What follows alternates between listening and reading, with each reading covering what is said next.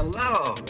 And Welcome to Film Bastards. Good morning, good afternoon, good evening, and welcome to episode 489 of Film Bastards. Kiki has found an old toy and now wants me to do something with it. Bear with me 2 secs. Goodbye, toy. My name's Ian Loring, and as always, I'm joined by Matt Foster. Hello, everybody. And Becky Foster. Hello, everybody. Hello, one and all. We hope you are well. Coming up on this week's show, we will be reviewing a film that we've been looking forward to for the last little while. Let's see how it goes. It is the Nicolas Cage's Dracula film Renfield. And, you know, we'll talk some what we've been up to, some trailers, maybe some news, some what we've been up to. I already said that. We are a Pod Syndicate podcast. Please listen to like-minded shows such as Chinstroker versus Punter, and they're not called Entertainment Landfill anymore. I believe they're called Gaming Landfill. They've had a change of name, and other shows such as that. And Patreon.com. We just recorded the first part of our new marathon where we are going through all of Scorsese's fictional narrative films, starting off with his debut, Who's That Knocking at My Door? A film that starts off incredibly. Just propulsive music and Catherine Scorsese making food. It's something. It just really made me want Stromboli. And you see it at the end as well, don't you? Do you? Yeah, I yeah. didn't notice that. She's still making it. She's still making it at the end. Fucking hell. Big old Stromboli. Right. That was quick admin. I feel like I've forgotten something, but I don't think I have. We're just efficient now. Yeah. I'm just being efficient. I'm very discombobulated. Sorry. Right. Okay. Let's talk about some movie news. And what has been happening? What has been happening? The Twister sequel that director of Minari, Lee Isaac Chung, is directing, which is called Twisters, has been getting some cast going. Glenn Powell and Daisy Edgar Jones and Anthony Ramos. Cool. Yeah. Kind of. Yeah. It's a bit like Glenn Powell. My brain went, of course, new Bill Paxton. I'm all right with that. I'm all right with Glenn Powell kind of becoming. I can see that and going, yeah, all right, yeah. Daisy Edgar Jones, like, do you know what? I'm still waiting to see what other people see in her because she seems like a bit of a charisma void for me. But let's go. Anthony Ramos, who, if it is the guy I think he is, my God, I wish he'd stop being in things. the guy who presented at the Oscars pre-pandemic, with everyone thinking that In the Heights was going to be the next cultural phenomenon, and he'll next be seen in Transformers: Rise of the Beasts. Yeah. So his career is definitely going the way he thought it was going to a couple of years ago. Yeah, play a character that looks like he's about 15 years older than he should be. I genuinely don't. It's going to be fascinating to see what age they actually have him at in that film. Yeah. Because it feels like it's for really 8-year-olds. In the Heights. Huh? Really disliked In the Heights. Like In the Heights. I watched it for a second time. It's still not good. I don't know why, but I find the trailer for that new Transformers movie quite compelling. I don't like Transformers movies as a rule, and I've not seen Bumblebee, which I think is supposed to be like the best one, isn't it? Bumblebee's good. But I don't know. I don't know, something about the trailer for the new one really makes me want to watch it. I liked the last Transformers because Mark Wahlberg punches a kid in the face. So. Anthony Hopkins is a robot butler called Cogsworth in that film. He does, yeah. That's something. Look, the Rise of the Beast, the thing is, that film just looks like oh, fuck it. Let's just throw every kind of Transformer that we can at the screen. It's one of them with a face, which I find really freaky. Do you know the one I'm talking about? The one, like the one that stands up and it's like almost like human sized, and it's got like a white face and it smiles. Yeah, Yes. It's a bit freaky, yeah. I'm not sure about that. Noel's probably like screaming the name of it right now. Yeah. I find that quite unnerving, but it does just feel like, fuck it. Let's just throw everything at this and make it a cartoon for children. Which I you know what? respect that. That's what they should be. I'd be more on board with that Mm. than anything else. Yeah. I mean, like, so Lottie and I went to the cinema yesterday. We saw that trailer in 3D, and I think we saw it in 4DX as well, if memory serves. And it was just like, do you know what? I think this will be a laugh in this kind of an environment. They've started doing trailers in 4DX now. Yeah, that's quite fun. They had a couple, didn't they? Mm. But I'll talk about what I saw in 4DX later. So also Mario is making more money than God. Lottie just shouted up, no, it's not. She's very annoyed that it broke the biggest animated worldwide debut over Frozen 2.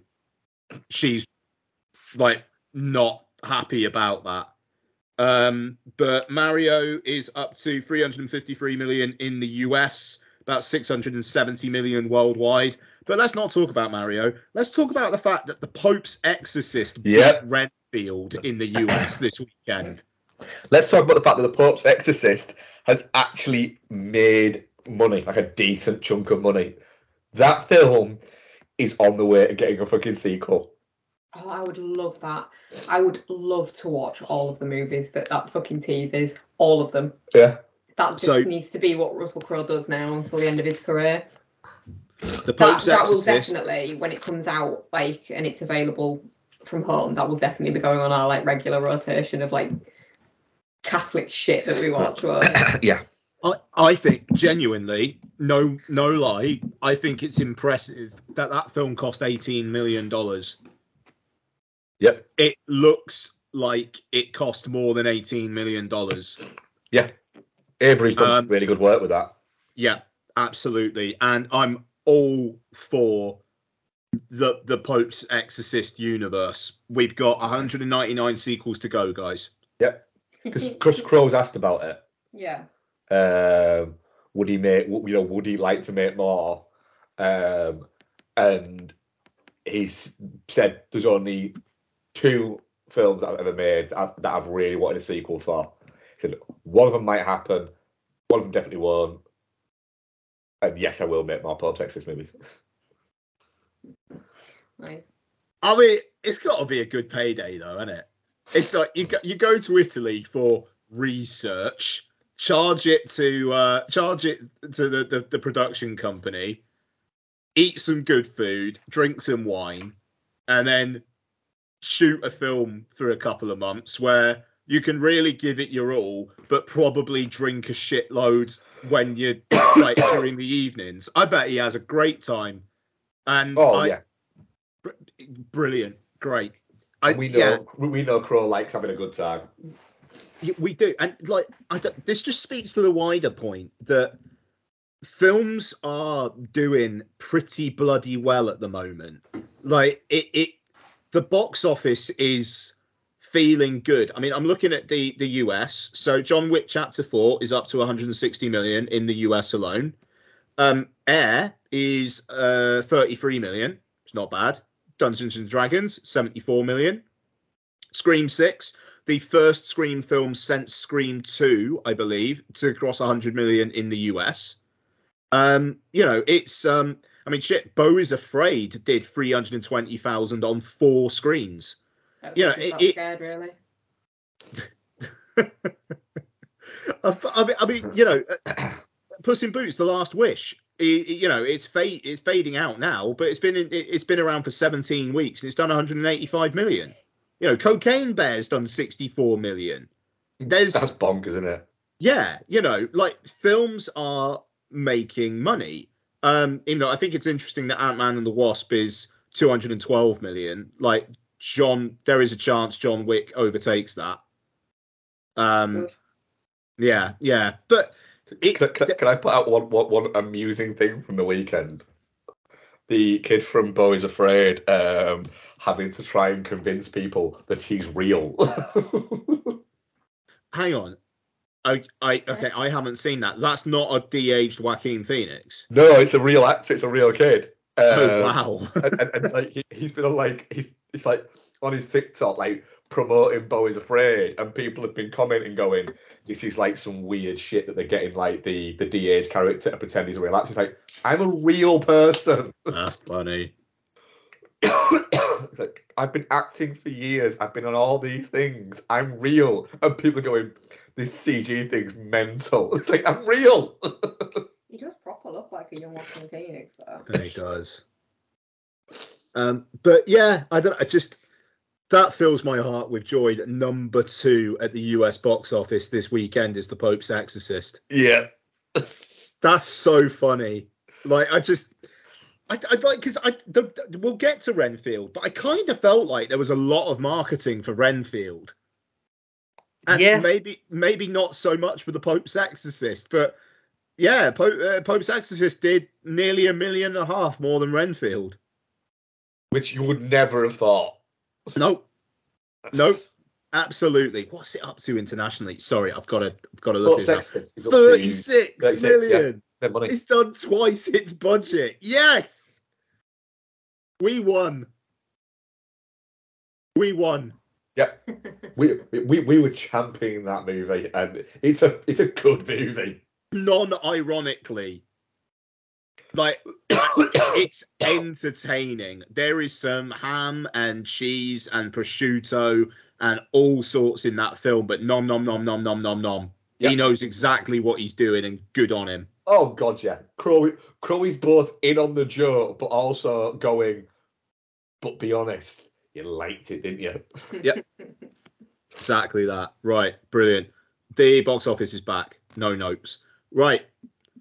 Trailers. There have been some. There have been indeed. Oh, new trailer for Boogeyman literally just dropped in the last hour. Oh well. We saw that in the cinema, didn't we? Yeah. I think it'll be the same one. It's like an extended one, and it's significantly better than the last shit one. Oh, great. Yeah. It looks very intriguing from this one, because I was a bit like, on the one hand, I want Rob Savage to do well because Host was fucking fantastic, but on the other hand, that other piece of shit he did was a piece of shit. There's that. So I was like, I really want his next one to be good, and I really want that to just be a blip. Yeah. I feel like this one's gonna be as well. Like, yeah. Stephen King wrote him a letter apparently on seeing it and was just well done basically. So it and also there was a piece in Empire this month about it, and he was talking about how much he likes jump scares and he wants to bring jump scares back, and it's like, yeah, I'm up for that. Clever jump scares, let's go. So that's what I was going to say. The other element of it for me is it's a Stephen King adaptation, and as a Stephen King obsessive, I don't like it when bad ones are made. So I really, really was rooting for this film to be good. Well, that's it. There was a little tranche of good ones that then unfortunately got followed by a little trickle of bad. Yeah. The thing is, as well, I love seeing David Dastmalchian in things. Well, but basically that's almost everything at the moment. So yeah, keen. Okay, Talk to Me. So trailer for latest buzzy A24 horror premiered at Sundance. People like it. Kind of a bonkers premise. What? I didn't see this one. What's the premise? I'll tell you what. Give this a watch now. Let me. Apparently it's very just full of dread and pretty not foreboding. What am I trying to say? Or I'd just like oppressive. I Yeah, think foreboding is right. That's right for that, isn't it? I go with yeah, no, foreboding. yeah. I don't know. I like that bit of the air. It's just like they like you. And it's just like fine. This looks like it's going to be campy, but also like pretty scary. Yeah, why not? Yeah, good. Okay. So I think that comes out over the summer. Okie dokie. I didn't see the new Peter Pan and Wendy trailer. Did you guys? It looks magnificent. Yeah, it looks good. Yeah. We get a lot more Jude Law in it, don't we? And he's not going for super camp, is he? In it. No. But he's also not going for we're going too serious that kids won't get it. There's a smile in there, isn't there? Yeah. I think I'm struggling to think if there's an iteration of Peter Pan as an adaptation that I've seen that I've not liked. It does seem to be one of those for me where I'll just like it. It's the opposite. It's all right. But it does look very good. Very good.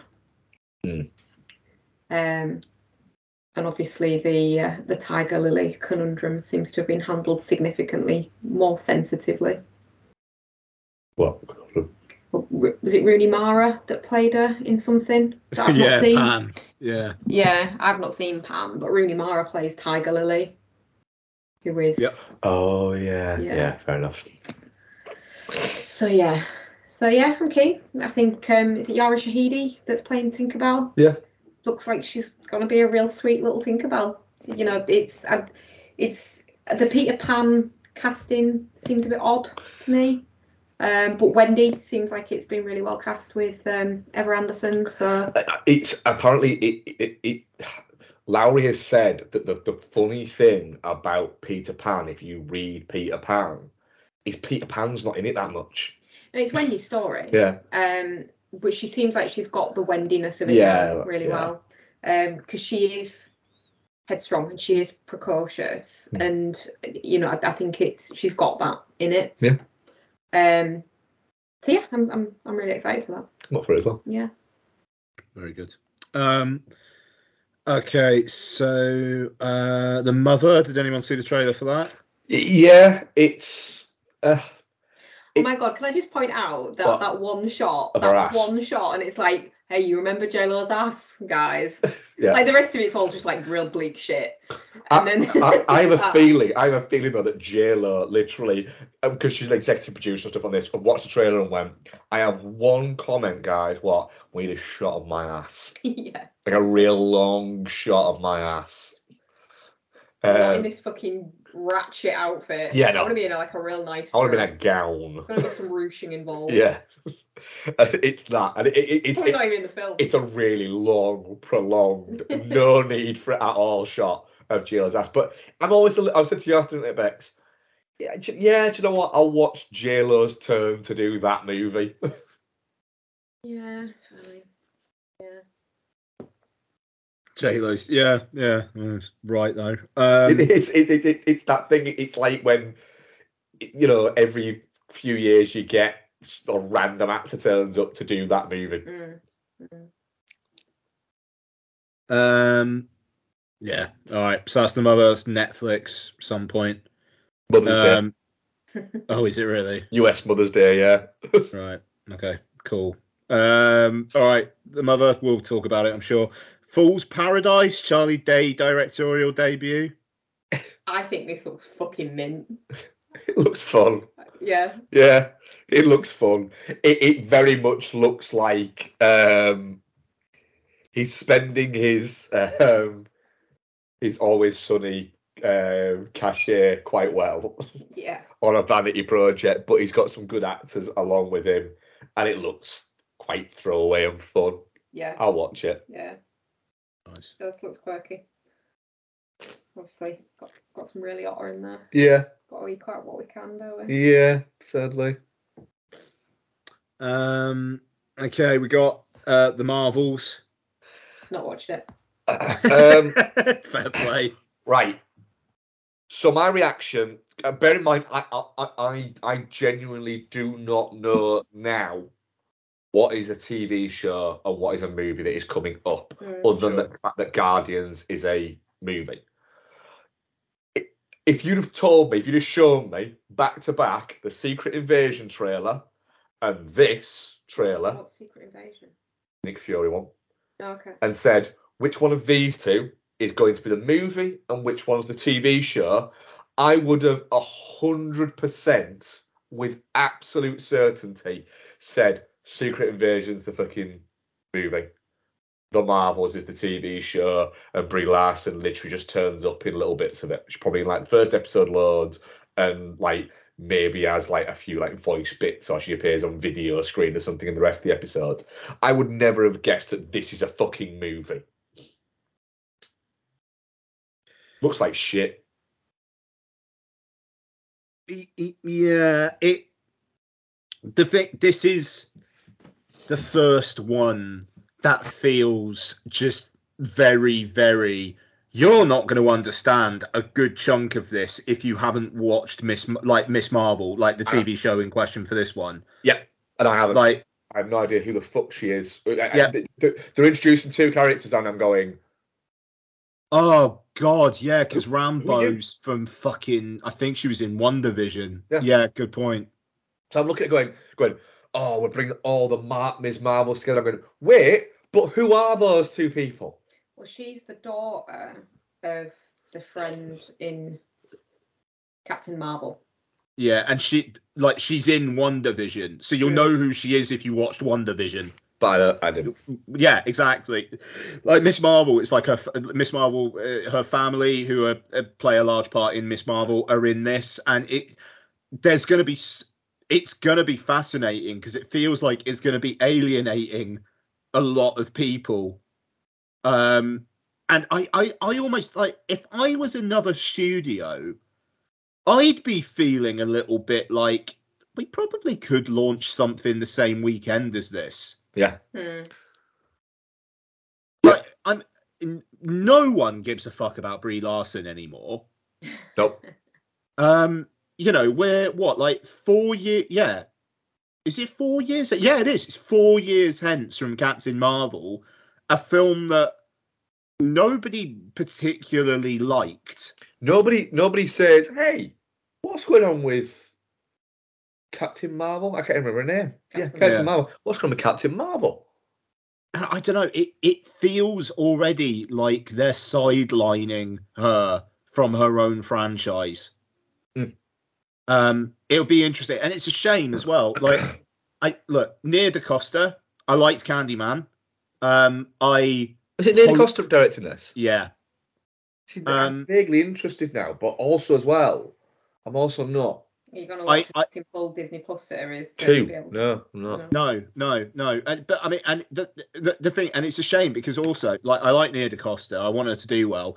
And Miss Marvel, the girl who plays her is great. And I'm not going to say you need to watch Miss Marvel. You don't.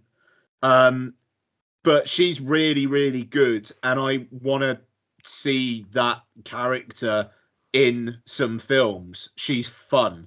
She's more fun than Captain Marvel is. And that's not fucking hard though, is it? No, it's not. But like, I don't know. They need some more youthful energy in these Marvel films. Because Spider-Man aside, who have you got? Like, who is the youngest MCU hero at the moment if it's not Spider-Man?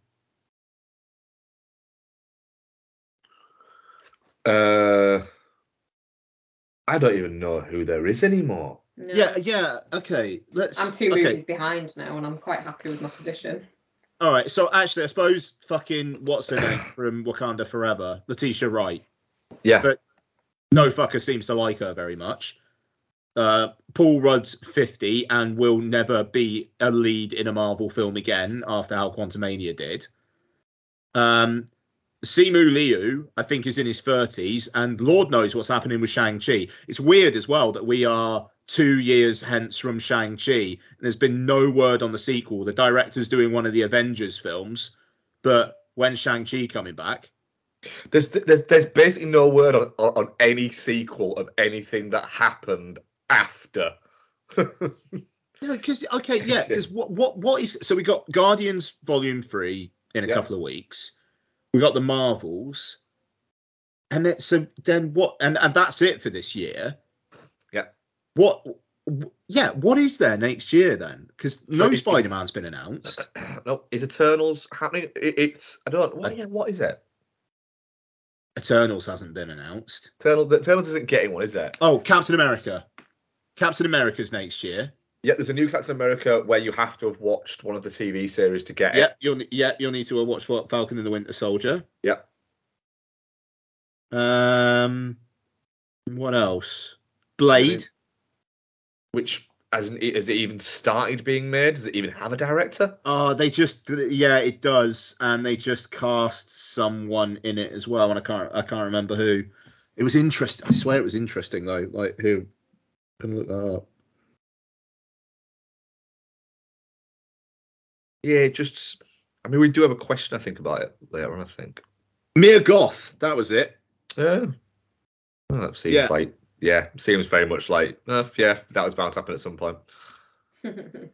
I'm reading a report here as well. Like the rewrite of Blade appears to have pushed Kit Harington out, which is, I don't know, that's quite funny.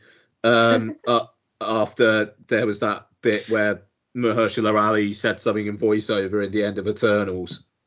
The thing is, in my brain that is literally Kit Harington has just been waiting in a room, like that room at the end of whatever film it was that he was in there, and they've literally just like shoved him out with a script. It was funny. But yeah. So I don't know. Let's see how Guardians goes. Like I'm fascinated to see how that goes. Because if it reviews well and it does that, okay, this is an end to the trilogy and get your hankies at the ready or something like that, that could be really big. But it really might not be. The only one, Guardians is the one that I'm actually kind of. Well, like, do you care about any of the characters? Like the whole get your hankies out thing. Do you fucking care about any of them? I'll be sad when fucking Rocket dies in that movie. Well, apparently. Oh, he gets not a friend, doesn't he, in this one? Yeah, unfortunately, it's played by what's her name? Who? But is it Marina? What's her name? The girl from Bodies, and the second Borat movie. Yeah, she's voicing the dog. Yeah. It can fuck off for me. I read somewhere that apparently Nebula and Chris Pratt have some romantic tension in it, and I'm like, okay, that's interesting. Nebula's probably the only character I like at this point. I kind of want to see a blue, bold Karen Gillan get it on with Chris Pratt. That's an interesting visual. I'd like to. I don't know, though. I feel like she's better than that.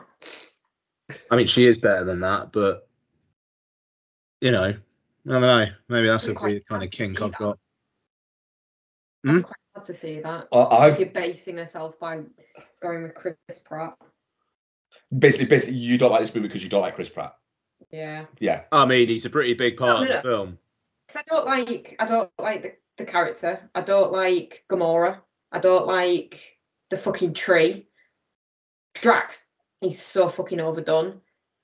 The antenna lady, Mantis. Yeah. Over it.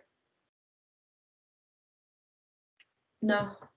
We'll be reviewing Guardians Volume 3 on the show in a few weeks' time. Yeah, we will be. Okay. Forward to it. And last trailer for the week, and what I think is going to be my birthday film, The Last Voyage of the Demeter. Demeter? Oh, I watched this one. What's it like? Oh, shit. All right. Fair enough. Sorry, I wouldn't have saved it. So this is the film that's based on that one chapter in Dracula, where Dracula that one. I have fucks up the seen people that, on the ship. actually. Yeah. I watched that on my phone, actually. Yeah. I think this looks like decent enough pulpy horror fun. Yep. I watched it and was like, yeah, go on then. It's kind of, yeah, I kind of want it to be a one-off, and I got a feeling that Universal are going to be like, we've got to try and make some sort of a franchise out of this. It'd be good if it's revealed that Dracula is actually the Nick Cage Dracula. But Yeah, we'll I'm see. I'm kind of up for that. It's a fun little story. Yeah, too right. Have Actually, we got anything else? Oh, what? Yeah. Did you Oh, yeah. at the cinema? Did you see the trailer for Missing when you went to see Renfield? I've seen the trailer for Missing quite a lot, but Oh. yes. Have we talked about it? No. No, I don't think I've not. I didn't. That was the first time I'd seen it. Yeah, same. Very much here for Missing. Well, Loved Searching, and it seems like it's a very similar format. Stop pulling faces at me. Beyond a similar format, it's basically the same film. It's a different plot. Yeah, just the screen shit in it. I can't believe it. No, I'm really excited for that. I think we could review Missing next week. It comes out in cinemas on Friday. Okay, cool beans. It was supposed to come out like late January, early February, but it got postponed because that poor woman who died and all the fucking armchair detectives were like TikTok about it. It was around that time. So yeah, it got postponed. So yeah, it comes out this weekend. So I think we could probably review it. Yep. Excellent. Yeah, cool. Okay, so let's get into our main review of the week, and that is going to be for Renfield, directed by Chris McKay and starring Nicholas Hoult, Nicolas Cage, Awkwafina, Ben Schwartz, and the fantastically named Shohreh Aghdashloo, I believe. So this is the story of Dracula's familiar, Renfield, played by Nicholas Hoult, who has some of Dracula's powers, but is feeling underappreciated and learns the power of self-love and also how to maybe have a thing with Awkwafina, but can't because films are weirdly skittish about interracial romances. That was my one takeaway from this film. Kind of want to see Nicholas Hoult and Awkwafina fuck.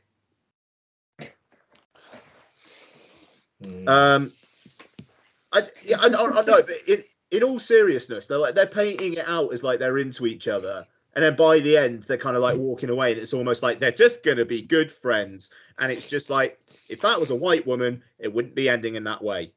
Yeah, I think if that had been an Asian woman who wasn't Awkwafina, I think that would be the case as well. I think the fact is that people go, yeah, I just can't see why anyone would. Which I'm not saying I agree with that, but I'm saying that seems to be what happens with films and Awkwafina. Yeah, I don't. She's got some energy about her though. Incredibly posture though. She's what? She's got an energy to her, and she's got a screen presence, but she doesn't have any chemistry with anybody. Like, she's a bit sexless. I think that's because of the posture. Could be. That's looks like she lives under a bridge. She looks a little bit like people who dress up as Halloween as like a severed head. Her head is that low down. Yeah. But she has a fucking great screen presence. Yeah. So Renfield. We've all been looking forward to it. I'll just start. It's kind of like a starter for 10. I enjoyed it. I almost feel like it was the minimum viable version of what it should have been. Who wants to respond to that? The thing I think with it, I think it does exactly what it says on the tin.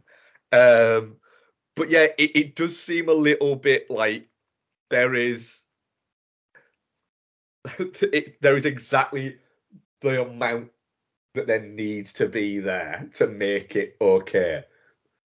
There's not a lot of story to it.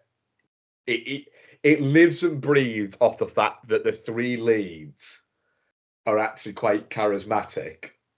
Well, and it's and it leans heavily on the fact that it's actually quite good fun seeing somebody who looks like Nicholas Hall, like the fucking choir boy, just like violenting on everyone. He plays that kind of role really really well. Yeah, but he's really good at the action stuff. Well, if it's him doing any of the fight choreography, but it's really good.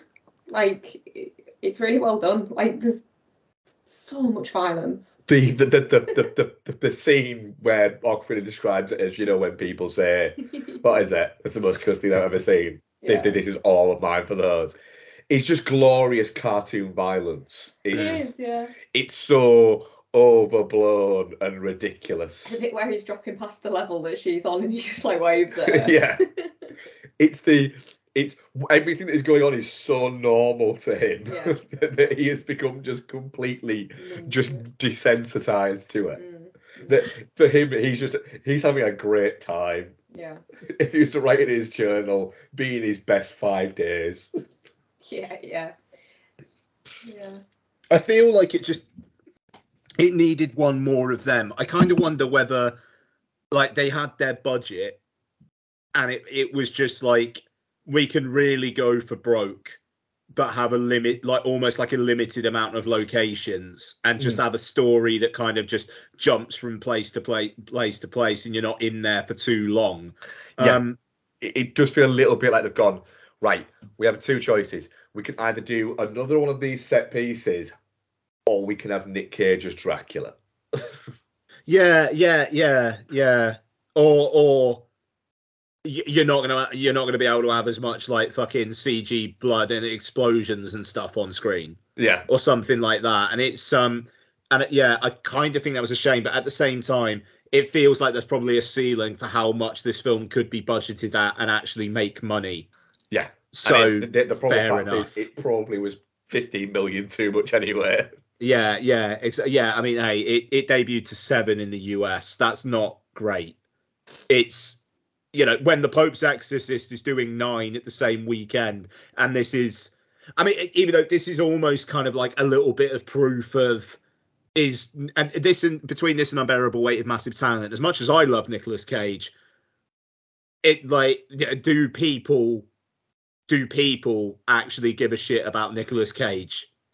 Film fans do. I think he spent too long churning out gutter trash that the wider film public are not that interested anymore.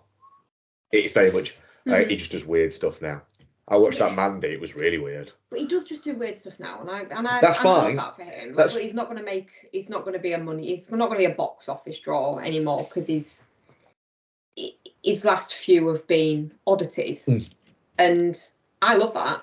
I honestly considered watching Willy's Wonderland again last night, and I only watched it a couple of months ago. I fucking love that film. You love that film, don't really you? Fair do. Play. Yeah, it's great. But it's not a wide appeal movie, is it? Like he's probably kiboshed his box office appeal by making stuff he wants to make, which I think is kind of what he's. I think that's been very intentional. Yeah. Well, he made a load of stuff, didn't he? That was money makey stuff for a while, and I feel like he doesn't have to. He's making the stuff he wants to make, and that's. Well, his whole thing that was thrown at him was, well, he's still got to pay off that tax bill. And his whole thing was the tax bill got paid off a lot of years ago. Yeah. But then the offers still kept coming, and I thought, hey, why not just make a load of money? Nice. And now he's kind of gone, hey, why not, just make a load of movies. Yeah. He's a guy who loves movies as well. Hasn't he wanted to play Dracula in something very Yeah. Yeah, so it's very much and the thing is, there was more Cage in it than I expected. Yeah. I'd heard that there was not a lot of Nick Cage in it, so I was going in thinking, are we going to get 2 or 3 scenes? But he's in it quite a bit. Yeah. And he's quite fun. He's so clearly having such a blast as well. Oh, he's having a great time. Yeah. The bit where he's doing some of the cagey bits within it, where I think where he's like he's half reformed. The first time we see him after he's been like burnt up. Yeah. Fucking makeup's great as well. Sorry, yeah. Yeah, it really is. It's just like, but there, he's very much doing the Cage thing of the no volume control and all over the place, and kind of he's very much leaning into the vampire's kiss element of it, which he's come out and said that it's that this and Face Off are the closest he's got to are the evolution of what he was doing in Vampire's Kiss. Okay. Yeah. I don't know. It's fun. It's really, really throwaway. Like Donna wants to see it, and like her parents have just gone away, so like childcare was an issue. Because I think otherwise she would have gone. But you know, it's going to be on VOD in a couple of weeks, most likely, knowing what Universal do these days. And I'm looking forward to watching it again with her at home with some beers. Yeah, and I think you'll have a really good time with it, even that quickly again. Yeah, no, exactly, yeah, but that is this film. I don't think it's necessarily 20 past one on a Saturday after having just watched another film in the cinema like I did. It's a watch it with people in the cinema or with beers with your significant other at home kind of a thing. You know, take away, get some beers. Yeah. Watch film. Yeah. Yeah. It's one of those, and it's absolutely fine for that. I feel like it could have been more than that if it just had a bit more weight to it. It could have been, but I also feel like I don't think it ever needed to be. No. I mean, like, hey, look, it just this film is almost like an automatic 7 out of 10. It's like it can't go lower than that. Could it go higher? No, it can't. That's where I'm at with it. I think I messaged you after it and said it's one of the most 7 out of 10 movies I've ever seen. Yeah. But there's nothing. I mean, like, there's nothing wrong with that. No, there's no. I don't think that anybody involved in it would take that as an offensive. I think they'd be like, yeah, we're all right with that. You know, Ben Schwartz is having a great time, essentially being the Jay Baruchel that people like. He was real good in it, actually. It's a cartoon. Yeah. And I really like the fact that it's just a cartoon. That's what I was going to say. It's just a real fucking violent cartoon. Like, so many elements of this. Like, he's not a scary Dracula. Huh. A lot of it feels family friendly, and then Nicholas Hoult unleashes hell. So it is just a violent cartoon, and it's really fucking good fun. It feels like the sort of movie that would have got made and looked. It feels almost like trauma-y at points. It's not quite nasty enough to be trauma, but it had that kind of reverence to the violence that sort of the trauma stuff has. Yeah. Hey, look, definitely not shit. Definitely not shit. Yeah, had a good time there. Looking forward to watching it again, and it will be something I'll watch occasionally. I think it is one as well that might be better watching at home. Yeah, possibly. Yeah. And this is going to sound like a criticism. It kind of feels like something that could have been a bigger Netflix film. Yeah, no, I thoroughly agree with that. In a that's not to downplay the film or anything like that, but there will probably be better films that go straight to streaming services this year than this, but that doesn't stop this from being decent. The moment this hits streaming though, it will be like number one on Netflix or whatever. Oh yeah, it is one of those that people just probably won't go out to the cinema for. But that Nick Cage one where he plays Dracula, yeah, stick that on. Like, that's a way easier sell. Okay, so let's move. The audience poll. Yes. Because we can still have them, even though we're not technically supposed to. Oh, yeah. Yep. Our audience poll: definitely not shit 60%, touching cloth 20%, and shit 20%. I'm real surprised that no one voted Geostorm on this. I'm a little bit surprised no one voted Geostorm on that, actually, yeah. But they didn't. Fair. So here we are. CS3P Combat. Player 1, choose your character. Tired of film and television podcasts where the hosts exist in a blissful state of agreement? Twin Stroker. Player 2, choose your character. Well, you're in luck. Hunter. Round 1, fight! Allow me to introduce you to the Chinstroker vs Punter podcast, featuring two film and television fans from Birmingham, England, who enjoy their media in very different ways. But anyway, that brings us to the end of the plot of Blue Velvet. The plot. I mean, the main characters are two of the dullest main characters I've ever encountered in any film. So join us as we catch up on what we've been watching from our own very different perspectives. Double KO. Round 2, fight! You can find us at csvsp.libsyn.com, also on Spotify, iTunes, Stitcher, all the places that podcasts can be found. Just really It's not visually striking. No. Just getting confirmation. It's just in English. That's the third time though. I mean, is this on? Okay, so let's get into some what we've been up to. Bex, why don't you start us off? Well, I've done nothing except for watch films, so for our standard format, our old format, it would have been a good week for me. What have I watched? Hang on a sec, let me find the thingy. Watched a few. So I started watching last week, but didn't finish it. Managed to finish it this week. Identity, the John Cusack one. Yep. Mark's been on late this week, so he's been knackered when he's got home and gone to bed quite early most nights. So these are all kind of Becky films.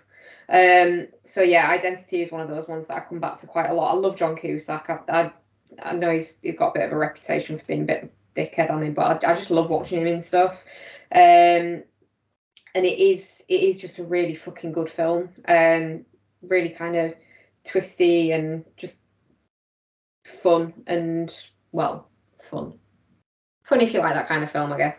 It's probably more accurate. And then the fucking ending of it, when it turns out that actually two of the identities were still alive and one of them's the killer and he kills the other one that's the innocent, is just fucking great. That creepy fucking kid at the end is terrifying. So yeah, fucking love Identity. Another very Becky film is I watched Repo, the genetic opera. Nice. How's that? I have watched this so many times, and Isabel came back from uni, and Isabel loves it as well. So I got it all sorted so we could watch it, and then she fucking went to bed early, so I just watched it without her. It's just so much fun, and it's like icky and creepy, and I feel like this film came out quite a long time ago. This film came out in 2008. And the idea of like organs being sold on finance and then repossessed if you didn't pay seemed like such a fucking dystopian impossibility in 2008. And now it's like, yeah, I can see that happening. Yeah. Yeah. Medical care on finance. You get it reversed if you don't pay. I can see that happening in America. I could see it fucking happening here. If they get their own way and disband the NHS. So Repo Man. No, not Repo Man. Repo, the genetic opera. Yeah, but Repo Man is an awesome thing, isn't it? Film. Oh, yeah. I could definitely see it happening. Yeah, it was Bradley. I also watched The Crow. Because of course I did. Mm-hmm. That all came about because you complained about it raining. Yeah, and you sent me And I sent you a gif of the Crow can't rain all the time. Yeah. Yes, it is. And then that night you watched The Crow. Yeah, I did, yeah. Is Michael Wincott the bad guy in that? He is indeed, yeah. Nice. Finally. Yeah. setting fire at people's But eyeballs. hang on, Bai Ling, is she the woman in Crank 2 that calls Jason Statham her shiny lunchbox man? Yep. Yeah, all right, yeah, varied career. But all Bailing's career is almost as batshit as she is. Yeah. Sorry, I feel like I railroaded that one. That's all good. No, it's fucking great. It's The Crow, and as much as I'm not gonna sit here and be like, oh, it's a travesty that they're remaking it. But are they actually though? Because they've been remaking it for about 15 yeah, years. that thing's Skarsgård's in wrapped. it. Is it wrapped? Yeah. Skarsgård. I mean, at some point. Skarsgård. Mm. Pennywise is in it. It's fucking, yeah, and it's Blokey who directed Snow White and the Huntsman did it. And Ghost in the Shell. Yeah, post-production, yeah. That doesn't fill me with. Ghost in the Shell's good. Ghost in the Shell's good. Snow White though. Yeah, fair enough. So yeah, watched that. Fucking loved it. Me and Isabel watched The Kid Detective because she's got a thing for a Brody. Yep. So I was like, have you seen a little film called The Kid Detective? And she's like, no, I have not. But she fell asleep before the fucking devastating ending. Like that film is so much darker than you anticipate. Oh yeah, you're floating along going, oh, what's happening? What? Oh, it's a whimsical film about a guy that used to be like a detective when he was a kid and now he's a bit shit at it, blah, blah, blah, blah, blah. Oh. So yeah. And then I watched Happy Death Day and Happy Death Day to You. Hell yeah. Real fucking great. The like escalation from 1 to 2 when you watch them like back to back like that is just like on like a scale level and what it's kind of trying to do, like the threads it's trying to pull together, is, you know, it's quite impressive. And she's such a charismatic screen presence. Jessica Roth. Yep. Wish she was in more. Wish it. I mean, that 80s musical one was possibly not a lot to follow this up with. I fully disagree. But yeah, really good. Hope they don't make another one. Oh, I ought to do. They won't, but I ought to do. They want to do Happy Freaky Day. Oh. I don't know, I feel like I wasn't convinced by Freaky. I was going to watch that as a follow-up to watching the Happy Death Day movies. I quite enjoyed Freaky. I just don't know how on board I am with what's his face. Try to do like the vocal mannerisms and like physical Vinnie mannerisms Vaughn. of teenage girl. That's the one. It's fun though. Is it? Yeah. So yeah, but yeah, I need to give it another watch. Better than We Have a Ghost. Sorry. One of the movies that We Have a Ghost is made up of is a good movie. It's just the other one has that man, the white noise man in it. The man that you can't remember his name. Yeah. That film was over 2 hours long. Was long. It's because it was 2 films, Ian. Jesus. I'm glad I didn't watch that. I shouldn't criticize having such good value. That was 2 films in one. I should be more grateful. Too fair. Yeah, and that's me. I haven't read anything. I haven't played anything.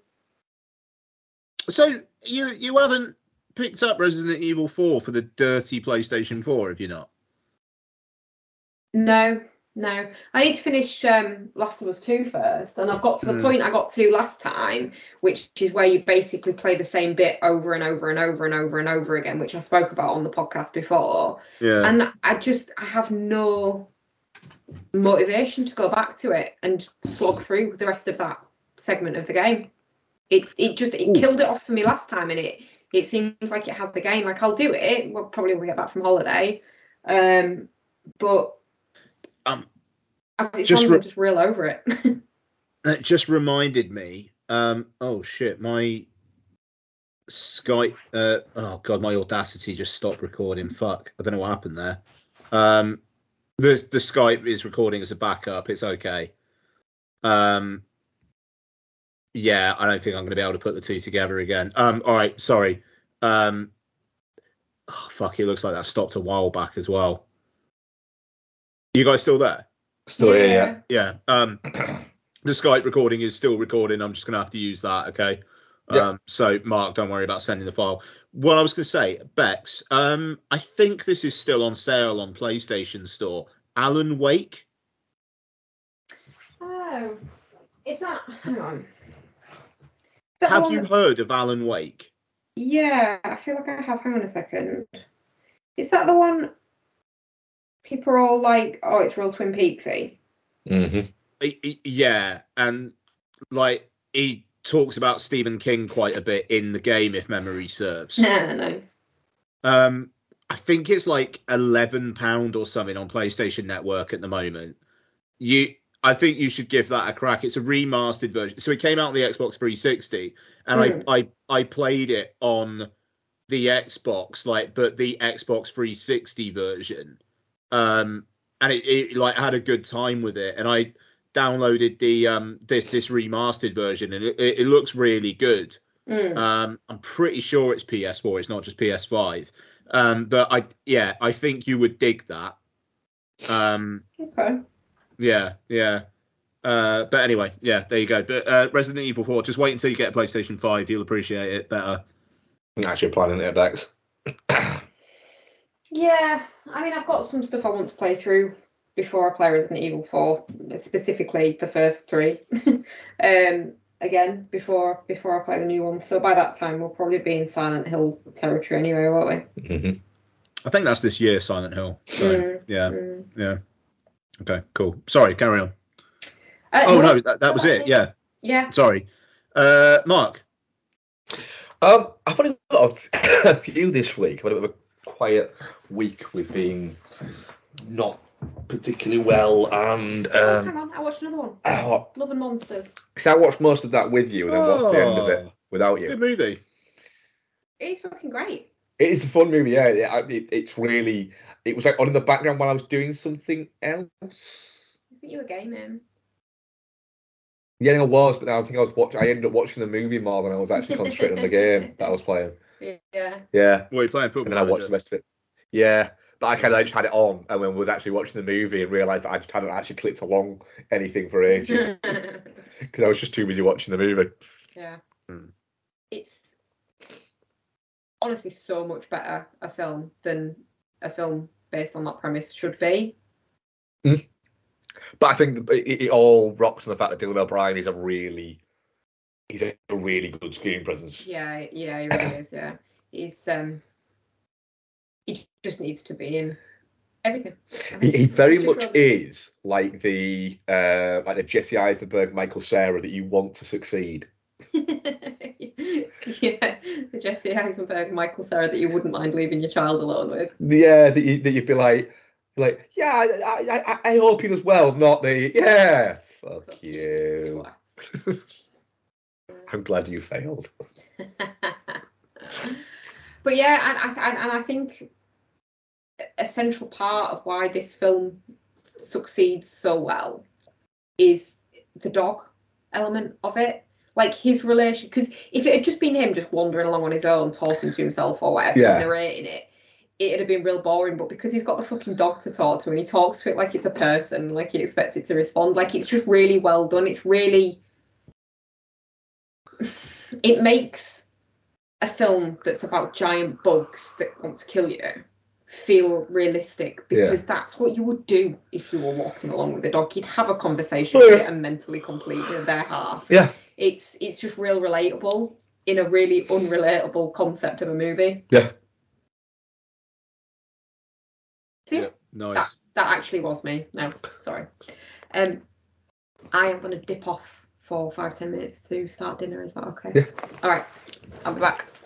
Yeah. So I've only got a couple. Well, I had the Little Monsters there. I rewatched Tank Girl. Great. Yeah. because of course I did. Uh-huh. Tank Girl is absolutely bonkers.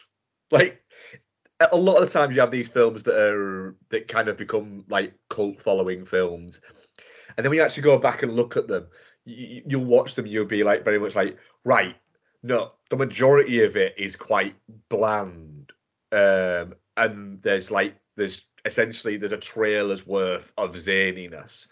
Nope, this is zany all the way through. Laurie Petty is just in this fucking weird, like, hyperactive zone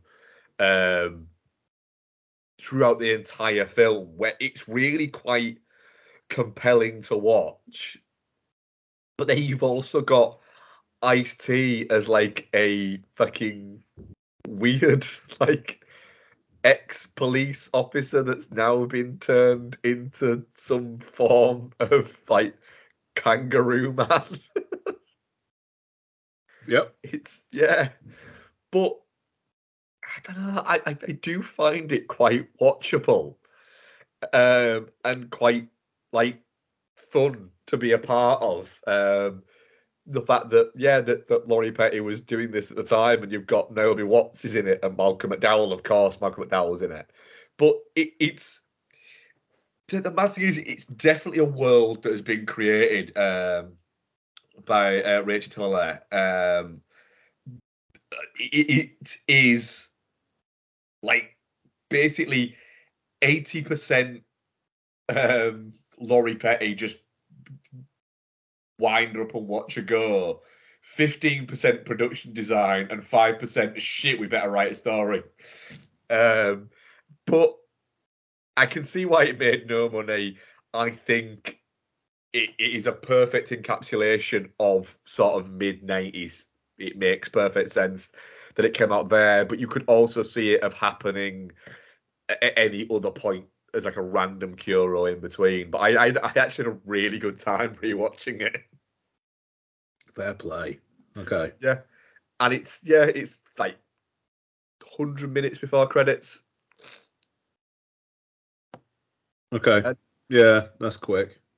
And then, right, so I posited something, I think, on the last podcast, where I was basically saying that like films like Tetris and the Blackberry movie and Air and these movies are basically like our generation. They're our generation's version of dad movies.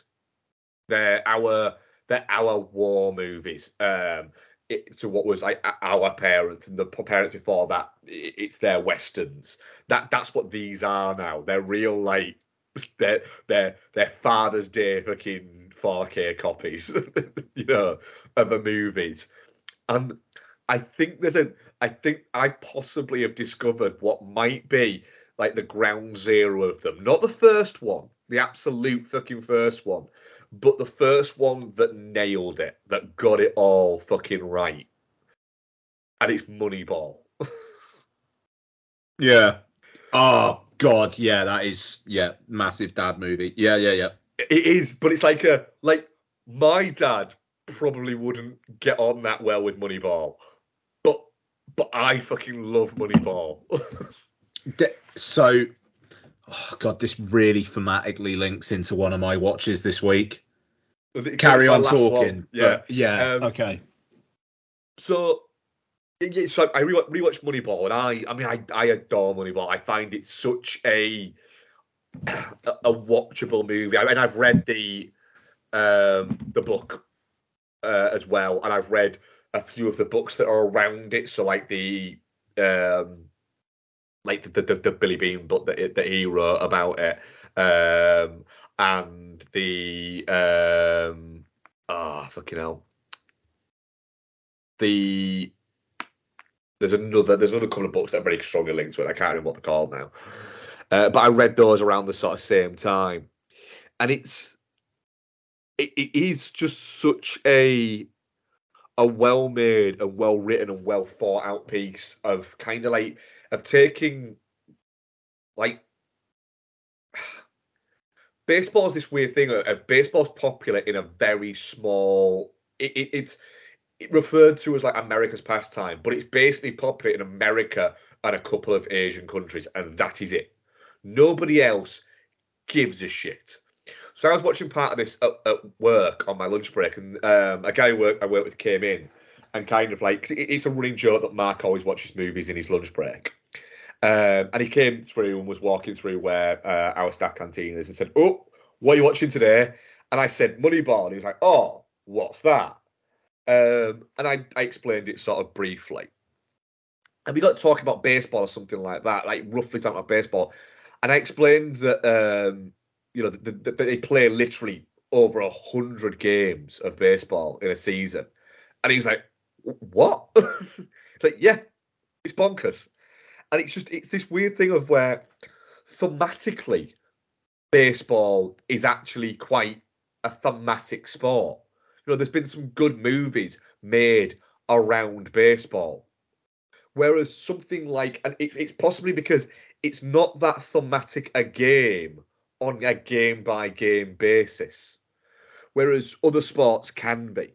But it's just it's the geeky, statty kind of mathematician elements to it, of the like these guys were the ones who went, "Fuck it, let's do something different." And you get to go on that journey and see the ideas, the formations of this is how we applied this, and it's the ideas have now started creeping into other sports. Chiefly, football uses it a lot now. There's certain teams that have heavily leaned into the idea of stats and mathematics into things, and there's certain teams that haven't, that still prefer to do things what is considered the traditional way. And a lot of like the stats and bits like that. I remember reading it in one of the books where it was saying that actually the actuality of this, not a lot of it is actually as new as you'd think. It's just some fuckers given it a name and written it down. And that is the only difference between this is what coaches were discussing years ago. It's just somebody has formulated it. And that's the difference. But yeah, it's an incredibly watchable movie. It's fun how much chemistry Brad Pitt and Jonah Hill have together. Mm-hmm. Within it there, I mean, Brad Pitt is he is in full charm offensive mode in this movie, and Jonah Hill is still playing he's not, I don't think Jonah Hill could do this now. I think he's become a little bit too impressed with being Jonah Hill. Yeah. That god awful thing that he did for Netflix this year. Yeah, I mean, God, it's interesting, isn't it? It's like he had the whole phase with like Moneyball and Wolf of Wall Street, where it was like, right, is he just going to be a serious actor now? It's like he decides not to do the 23 Jump Street Men in Black crossover thing because it's like he just wants to be serious. And now it's like he's this like star who doesn't want to be a star. But it's very much like, are you a star that doesn't want to be a star because you've got a lot of money anyway? Yeah, and it's a little bit like, I don't want to constantly be harassed, but look at the cool new fucking kicks I'm wearing. Yeah, but also now with the way that his career's gone over the last few years, no fucker's going to harass him unless he suddenly puts on a bunch of weight or suddenly loses loads of weight. Because that's all you hear about with Jonah Hill these days is look how great he's looking or look how he's let himself go. It's never anything about the film. It's like, don't look up. He's in that. And it's just like no one cares about him in that film. If anything, it's just like, it's just Jonah Hill playing a Jonah Hill character. I feel like he's fucked it. And like you people felt like it was going to be like some sort of grand statement. But instead it was just a film that came out the last week of January on Netflix. Yeah. I watched and couldn't even remember what it was called. No, yeah, I only exactly. watched Yeah, I only watched it like a couple of months ago. exactly. You know, and it's like I made a commitment to myself to not just watch shit because I want to talk about shit on the show, and that's a prime one where I would have watched that a couple years back and would have just been like, yeah, no, 2.5 out of 5. Well done. Yep. Yeah, And you absolutely 100% do not need to see that movie. No, exactly. You know, but bless you, you have your lunch breaks. Like you will sit there and watch a film. If I still had a lunch break when I was in an office like canteen for an hour, I'd stick a film on. You know what I mean? So, but it's like I don't. So I don't. And yeah, just Jonah Hill. What are you doing, mate? Like, just pick a lane. That's it. It seems like he doesn't want to work with the guys he used to work with anymore. But he also, none of the directors that he thought would be calling are calling. Yeah. Okay, so that was you, Mark, yeah? That was me, yeah. Okay, so yeah, kind of leading on from Moneyball. So Blank Check have been doing a marathon on Danny Boyle, and yesterday they were covering something, and I got about halfway through the episode. I was like, "Fuck, I just need to watch this film again." So I watched it last night. So the second part of what Blank Check call the Aaron Sorkin Girl Dad trilogy of Moneyball ending with Molly's Game, but you got Steve Jobs in the middle. Yeah. Right. Steve, seriously, if it wasn't for the fact that like Sunshine is just one of the two favorite films of all time for me, Steve Jobs would be my favorite Danny Boyle film by like a country mile. I need to rewatch Steve Jobs because I really liked it, but I've only watched it twice, and I just feel like I kind of should rewatch it again because I remember really enjoying my time with it both times. Those 2 hours fucking melt away. Yeah. It is bizarre that film is 2 hours long.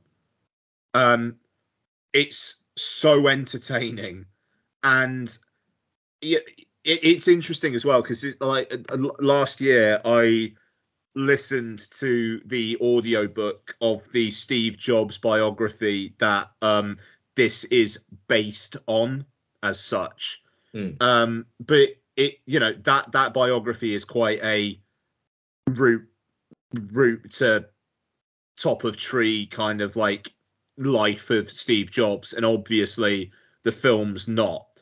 But there are little bits in there that okay, they pulled that from they pulled that from the biography. You can see that, but it's really not a traditional interpretation of a biography at all.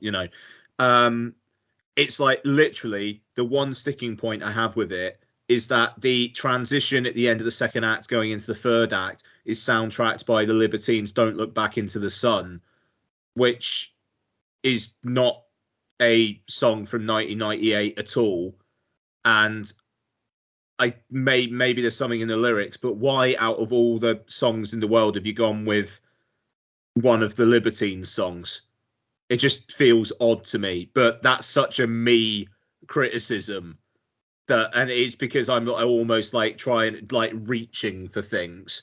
The way that like the first act is shot on 16mm, the second on 35, and the third in digital.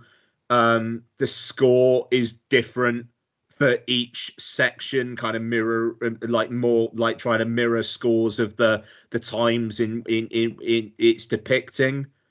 There's like just mad non-diegetic moments where there's a bit where like Steve Jobs in the first section is talking to Jeff Daniels about what bit of a Dylan song he's going to quote, and they just project the words on the wall.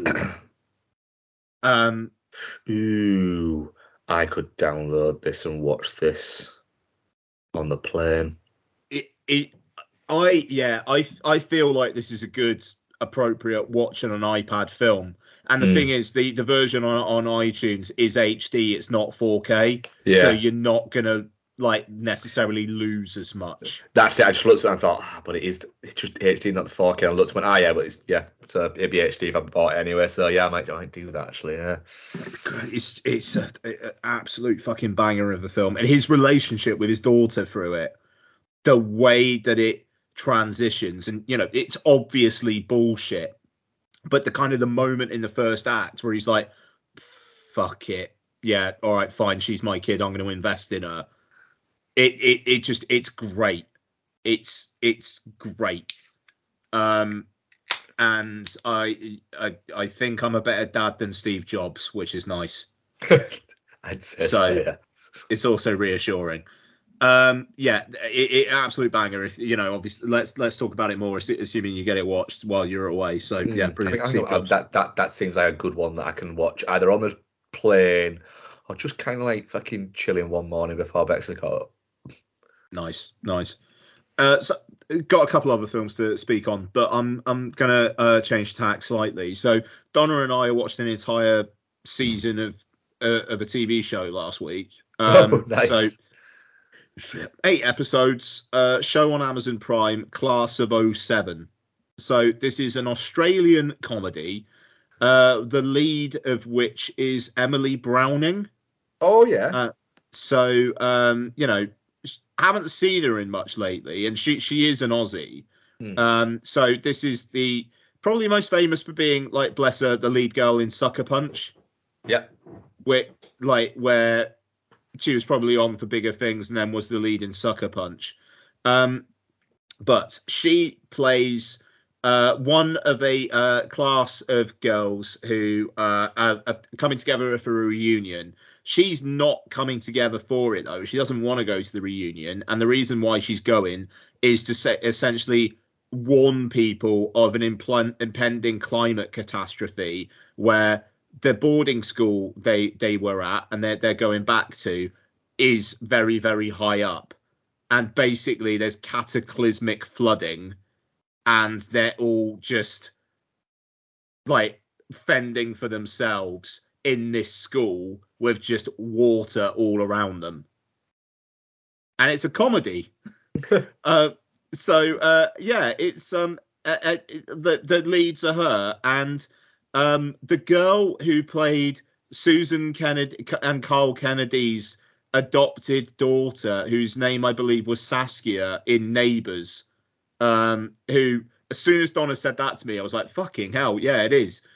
So if you know your Sue and Carl history from Neighbours, you'll know who I'm talking about. She hasn't aged a day, basically. Well, she doesn't look like a 15-year-old, but she don't look like it's like 20 years after. I found it very funny, very charming. It's just all these boarding school relationships like bubbling up to the surface again. And there's a girl in it that they just call Forgettable Laura. Who there's a brilliant bit where there's a great episode where they're like, right, how do we make electricity? And she's constantly just trying to say, well, I might have some expertise. Shut up, Laura. And like, nobody asked you. And it turns out she's an electrical engineer. And it's just like stupid shit like that. It's 8 half-hour episodes. We got through it in the course of like 2 or 3 nights. It's very charming. They've got some good character arcs in it as well. Like the girl from Neighbours, like she's got a really good full start to finish arc in this season of TV. They haven't had a second season greenlit yet, as far as I can tell. But I would watch another one. And it ends in a potentially promising way as well, where it's like other people have survived, but it's almost like the other people have like devolved into kind of like Mad Max-esque things where there's like, you don't see them, but they're described as like scuba bros who fucking hell. Yeah, like dickheads pre-apocalypse, but now they're lording it over people because they can like go down and like find things from like the like now what is like the under the sea houses and things like that. So they're lording it over people, and that just sounds like it could be a really fun season 2, but it also sounds like it could be a much more expensive season 2. Yeah. So who knows if that ever happens. But yeah, Class of '07, I enjoyed it. It was a good couple of nights of watching. Nice. Also the 4DX film that I went to see, I took Lottie to see Mario again. How was it on second watch? And how was it on 4DX? Yeah, so that's the real question. The only way I would have seen this again in the cinema was like if it was something like 4DX. And my word, is that thing going for it. It's the Mario Kart sequence. Your chair is just moving all over the fucking place. It's something. Yeah, there's constantly something happening with your chair in that film, and it added to it. It did, because parts of that film are like a theme park ride. Yep. And hey, look, I mean, maybe it was because of that, but I enjoyed it perfectly fine. It is mass market, offending no one, kind of lowest common denominator stuff. But it is a Mario movie. But yeah, it's the Super Mario Brothers movie. Yeah. Like it's honestly, I know I mentioned it last week, but the score is really wonderful. The way it incorporates all the themes. It's lovely. And yeah, it's just really pacey as well. It's very, very quick. I wasn't bored at all. And I only watched it last week. Yeah. I could see it being a good rewatch. It just like there's plenty going on in it. There's enough to keep you entertained. Like you get a little bit, if you're getting a little bit tired of Mario and Peach chatting, don't worry about it. Jack Black's going to be along in a minute. So it gets by on that as well. So yeah, look, Super Mario Brothers movie. I enjoyed it more the second time round, but maybe it's the 4DX talking. That which is fair. Yeah. So before Renfield, I saw something else in the cinema. So this is and my last film for the week is Suzumi. So this is new anime directed by Makoto Shinkai, director of Weathering with You, which I still haven't seen, fuck's sake, but also Your Name, which was in my top 10 films of the year in the year it came out over here. So maybe like 2016 it came out apparently, so I probably talked about it in 2017. Suzumi, I wonder what IMDb says is the plot. A modern action-adventure road story where a 17-year-old girl named Suzumi helps a mysterious young man close doors from the other side that are releasing disasters all over in Japan. So, yeah, basically, you got this girl. She lost her mum when she was younger, and she's living with her aunt. She's riding a bike to school one day when she sees a rather beautiful boy. And she actually says, beautiful. And he says, excuse me, have you seen a door around here at all? She's like, no, I haven't. Oh, hang on a second. Well, there's an abandoned village over there. Maybe it's that. He's like, okay, thanks very much. I'm paraphrasing. She rides off and she's like, actually, I'm going to follow him. So she follows him. And then in this abandoned village, there is this door. And she opens the door. And there's just this like different landscape with like this purple pinky sky. She walks through it, but then she just kind of walks through the door and it's still in the real world. Like she sees it, but as soon as she walks through, she's in the real world still. And then she picks up this like stone cat thing. And it turns into a real cat and then fucks off. And she's like, what the shit was that about? And like runs off. And then I'm not going to go so slowly through the plot like this. So then she's in school, and then she sees this big fucking worm thing in the sky. And she's like, "What's that?" And then earthquake starts happening, and then everybody's getting earthquake alerts, but she's the only one who can see the thing in the sky. So then she goes back there, and what she see? The boy, like all this like wormy shit coming out of this door, and the boy like pushing it back, like trying to close this door, and then she helps him, and then he gets hurt in the process. She takes him back to his house to like fix him up, and then shit gets weird. It wasn't weird enough already. So then the cat that ran off, and there's an aspect of this that's in the trailer. I don't think I'm particularly spoiling anything. It's like the first 20 minutes. The cat that's in the trailer is at her windowsill, and she's like, "Oh, you're cute," you know. And then the cat starts talking. It's like, "You're Suzumi, you're nice." And then the guy is like, "What the fuck's this cat doing?" And the cat's like, "You're in the way." Then what does the cat do? The cat basically turns the lad into a chair. For it to sit on? So, yeah. At one point, she does sit on it. It's filthy. So, but like really quietly, so it's very funny. So she has this chair, and it was a chair from her childhood. It's like a little kid's chair, and it's missing a leg, right?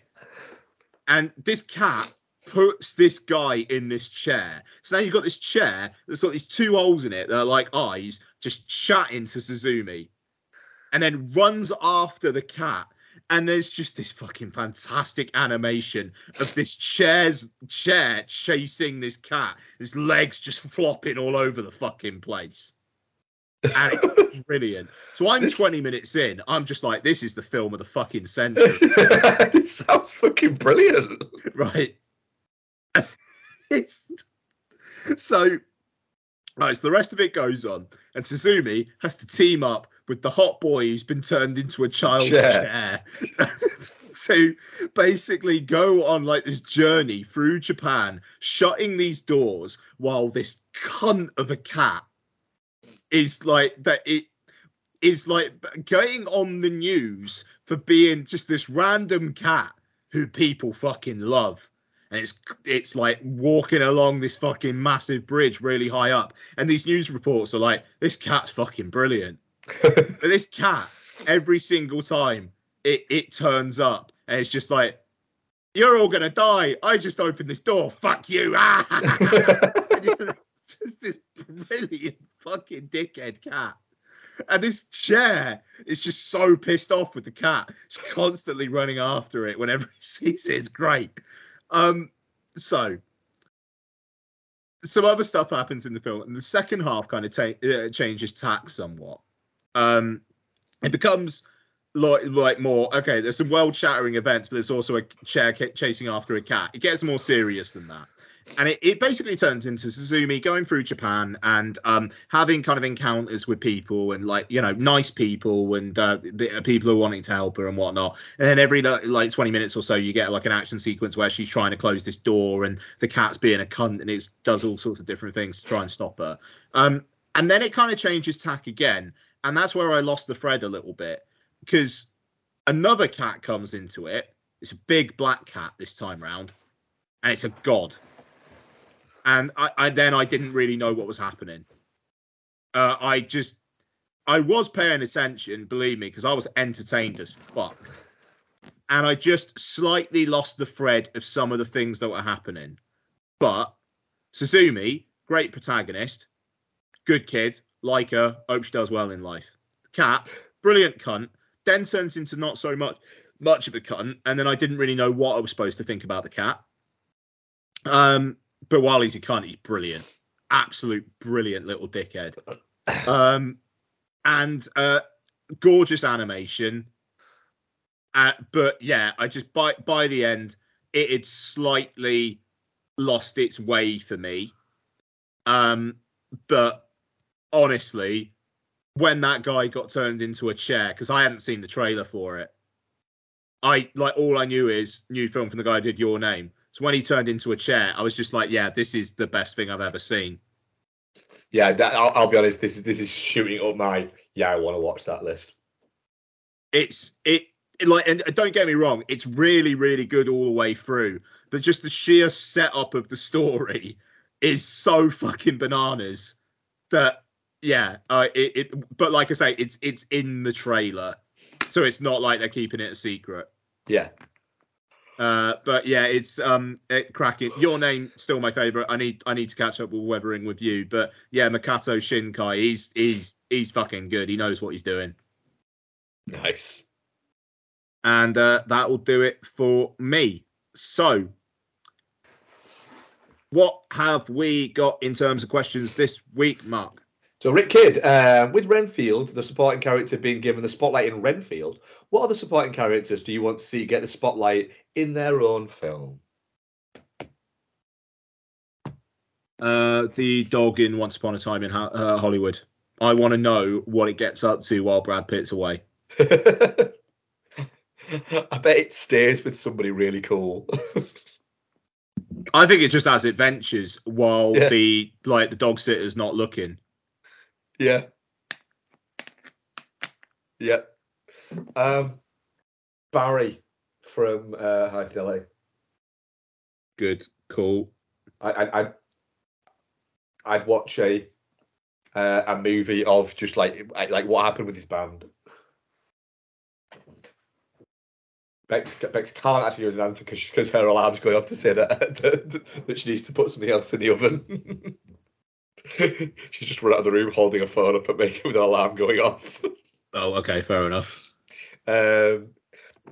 Listeners, we're not being rude. We literally fly out. We literally set off to go on holiday in around. It's currently 8:00 here, and we set off at like 3 a.m. So we're having to rush dinner, whereas usually we just fucking wait and then do dinner afterwards. Not rush is the wrong phrase at the time, and we're not rushing through this or anything like that. Craig Dawson says, with Becky now agreeing with Mark and Ian that Chris Pine is the best Chris, which actors have those two turned around on after previously not being fans of? So which actors have we turned around on after not being a fan of? My big one shit. Yeah, go on. My big one's Melissa McCarthy. Mm. Before, I would say Spy, maybe. I thought she was very much just female Kevin James, and she was just a collection of fat woman fall down gags.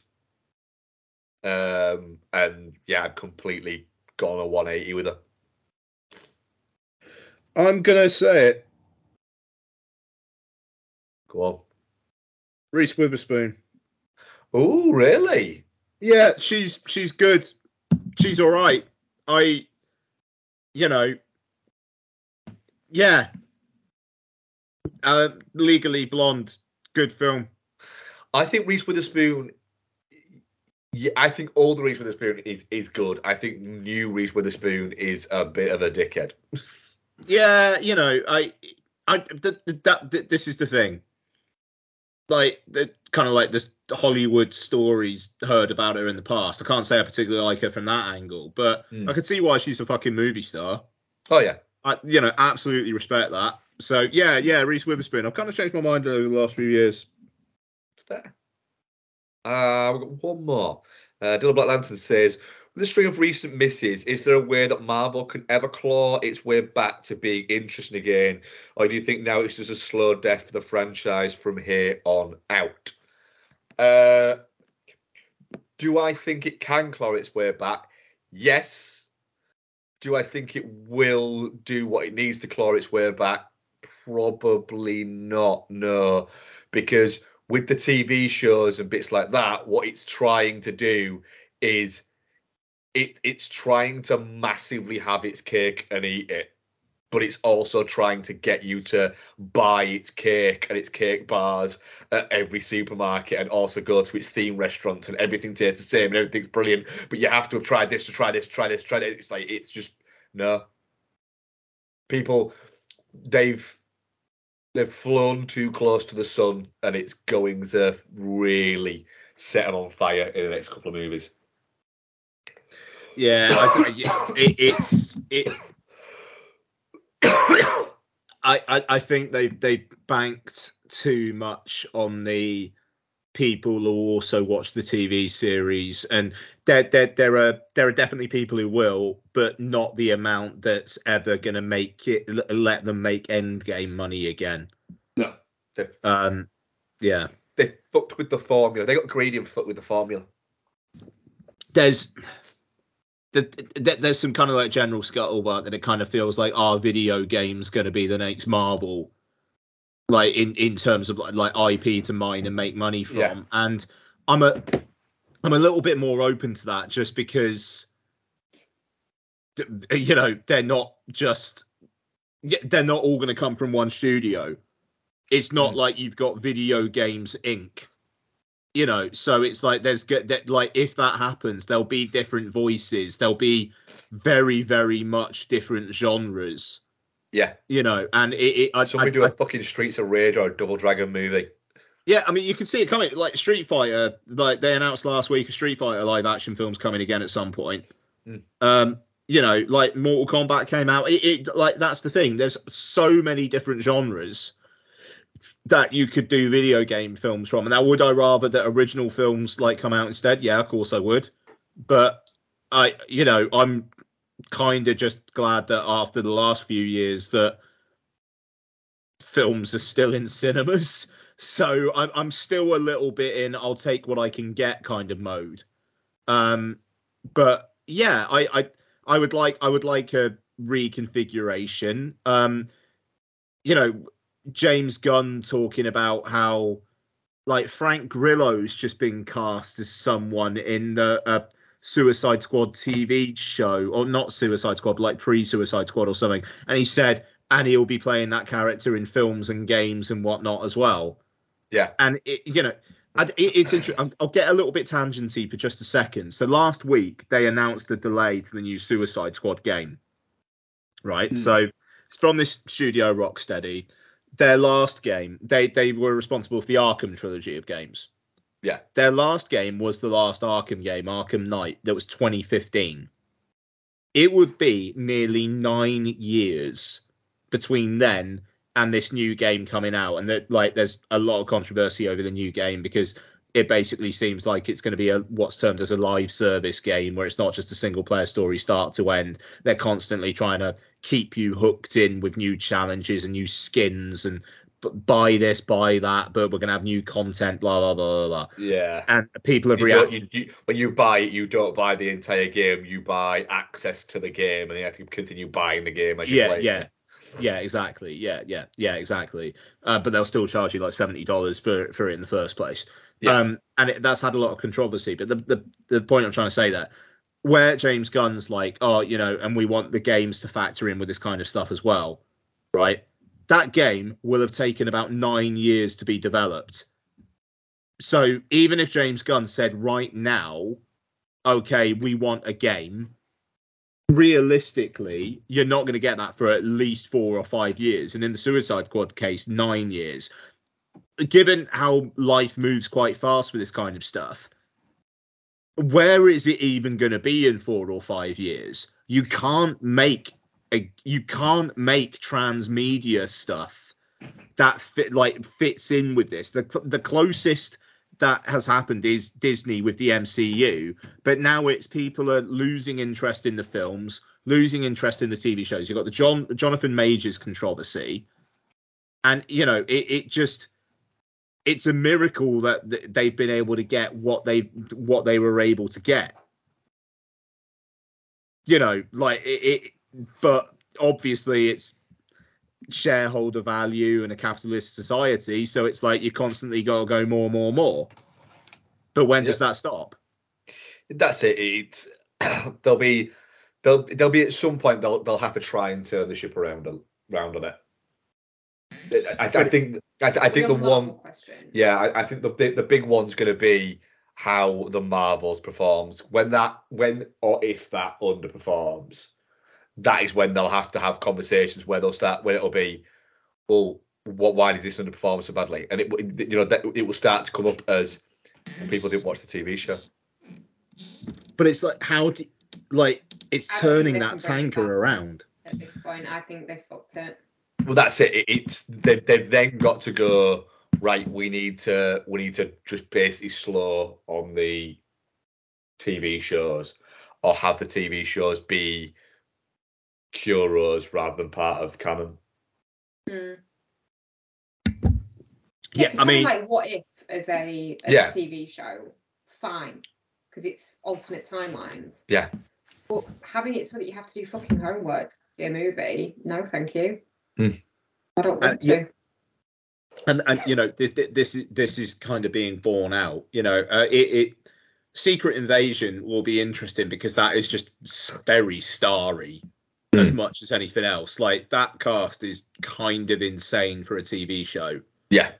And that may get people in, but then that's probably leading to, I think, the second New Avengers is that Secret Wars. I think so, yeah. Which Secret Invasion is going to lead into, but then that's not for another couple of years. And you got the Kang Dynasty before that, but then is Jonathan Majors even going to be in these fucking films? Yeah, it's shit changes so quickly these days that having these plans that are like 5-6 years in the future, even though then again I say these days, you look at DC back when do you remember when they announced all the stuff around like the Snyderverse, where it's like, we're going to have a Cyborg film? Yeah. Like in 2018, I think it was, we're going to have the Flash film like years ago. And now you've got this Flash film that's coming out that's apparently really, really fucking good, and then may not really lead to anything. Yep. Yeah. In answer to the question, yeah, I don't think there's anything Marvel can do, and they should probably be thankful that they managed to do what they have been able to do. But the movie that we started talking about at the start of the show, Renfield, was part of that new idea of them doing the new Monsters movies. Oh God, yeah, that's right. Yeah. All those years ago. Fuck you, Tom Cruise. I don't mean it. I think you could say fuck you, Tom Cruise, for The Mummy. Yeah, but I feel like he might hear me and then he won't let me see any more Mission Impossible movies. Yeah, just don't edge your bets. Yeah. Just play nice. In answer to the other question, go on. The Rock Monster and the dude with the racing snail out of Neverending Story, I want to see like a buddy comedy with them too. Nice, that's a great answer. Fair play. Yeah, Marvel fucked it. I'm so angry with them as well because they had such a good thing going and they've just absolutely fucked it. It feels like no planning has gone into this phase whatsoever, whereas everything else felt meticulously planned out. Yeah. And like I say, I'm 2 movies behind now and I'm not that bothered. Same. One of them's on fucking Disney Plus and I can't bring myself to and the other one will it. be on Disney Plus in not too long. Yeah. I'm stunned Ant-Man's not already. I thought they would have stuck that up for fucking Easter. Yeah. I thought they would have done, yeah. Yeah. Okay. That it for questions? Yeah, that's it for questions. Yeah. Okay. So coming up on next week's show. So we'll be late posting it. We're recording on Monday the 17th. We're now not recording again until Wednesday the 26th. Yep. But whenever we do come back, it will be Evil Dead Rise. Hell yeah. We'll cover Missing. Yay. And are we gonna do Ghosted? Apple Yeah. TV on Friday. Yeah. Yeah, I can do that. There we go. So we'll be back with a triple banger. I'll maybe purposely not watch too much aside from that because I've got a feeling Mark's probably going to get through like 25 films over the next week. Probably. I've got all 2 Fair Street movies downloaded for on the plane. So excited. Oh, okay, well there you go then, and Bex. So yeah, maybe I'll just not watch anything. I know, but that'll be all I watch, apart from the ones that we're doing. Yeah. There'll be a lot of book chat next week. Yeah. I love to read on holiday. Sun lounger, book.